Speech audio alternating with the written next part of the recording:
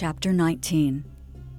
So then Pilate took Jesus and scourged him, and the soldiers twisted a crown of thorns and put it on his head, and they put on him a purple robe. Then they said, "Hail, King of the Jews!" and they struck him with their hands. Pilate then went out again and said to them, "Behold, I am bringing him out to you, that you may know that I find no fault in him." Then Jesus came out, wearing the crown of thorns and the purple robe. And Pilate said to them, "Behold the man." Therefore, when the chief priests and officers saw him, they cried out, saying, "Crucify him! Crucify him!" Pilate said to them, "You take him and crucify him, for I find no fault in him." The Jews answered him, "We have a law, and according to our law he ought to die, because he made himself the Son of God." Therefore, when Pilate heard that saying, he was the more afraid, and went again into the praetorium and said to Jesus, "Where are you from?" But Jesus gave him no answer. Then Pilate said to him, "Are you not speaking to me? Do you not know that I have power to crucify you and power to release you?" Jesus answered, "You could have no power at all against me, unless it had been given you from above. Therefore, the one who delivered me to you has the greater sin." From then on, Pilate sought to release him. But the Jews cried out, saying, "If you let this man go, you are not Caesar's friend. Whoever makes himself a king speaks against Caesar." When Pilate therefore heard that saying, he brought Jesus out and sat down in the judgment seat, in a place that is called the Pavement, but in Hebrew, Gabbatha. Now it was the preparation day of the Passover, and about the 6th hour. And he said to the Jews, "Behold your king." But they cried out, "Away with him! Away with him! Crucify him!" Pilate said to them, "Shall I crucify your king?" The chief priests answered, "We have no king but Caesar." Then he delivered him to them to be crucified. So they took Jesus and led him away.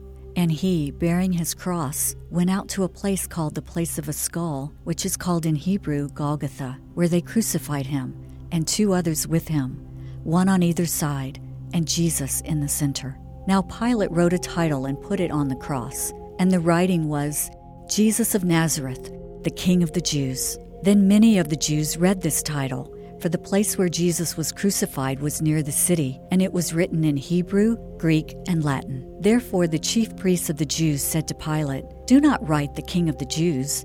But he said, "I am the King of the Jews." Pilate answered, "What I have written, I have written." Then the soldiers, when they had crucified Jesus, took his garments and made 4 parts, to each soldier a part, and also the tunic. Now the tunic was without seam, woven from the top in one piece. They said therefore among themselves, "Let us not tear it, but cast lots for it, whose it shall be, that the scripture might be fulfilled, which says, 'They divided my garments among them, and for my clothing they cast lots.'" Therefore the soldiers did these things. Now there stood by the cross of Jesus his mother and his mother's sister, Mary, the wife of Clopas, and Mary Magdalene. When Jesus therefore saw his mother and the disciple whom he loved standing by, he said to his mother, "Woman, behold your son." Then he said to the disciple, "Behold your mother." And from that hour that disciple took her to his own home. After this, Jesus, knowing that all things were now accomplished, that the scripture might be fulfilled, said, "I thirst." Now a vessel full of sour wine was sitting there, and they filled a sponge with sour wine, put it on hyssop, and put it to his mouth. So when Jesus had received the sour wine, he said, "It is finished." And bowing his head, he gave up his spirit.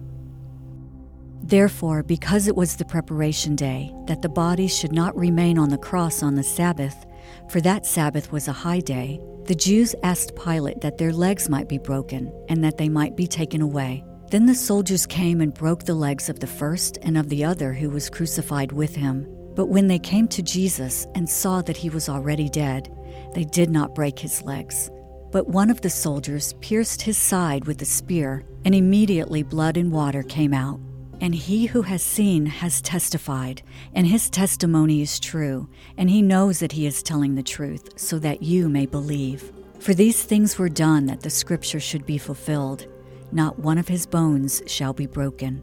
And again another scripture says, They shall look on him whom they pierced.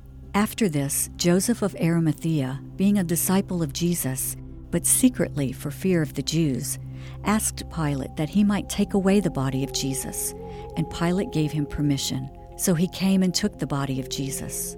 And Nicodemus, who at first came to Jesus by night, also came, bringing a mixture of myrrh and aloes, about 100 pounds.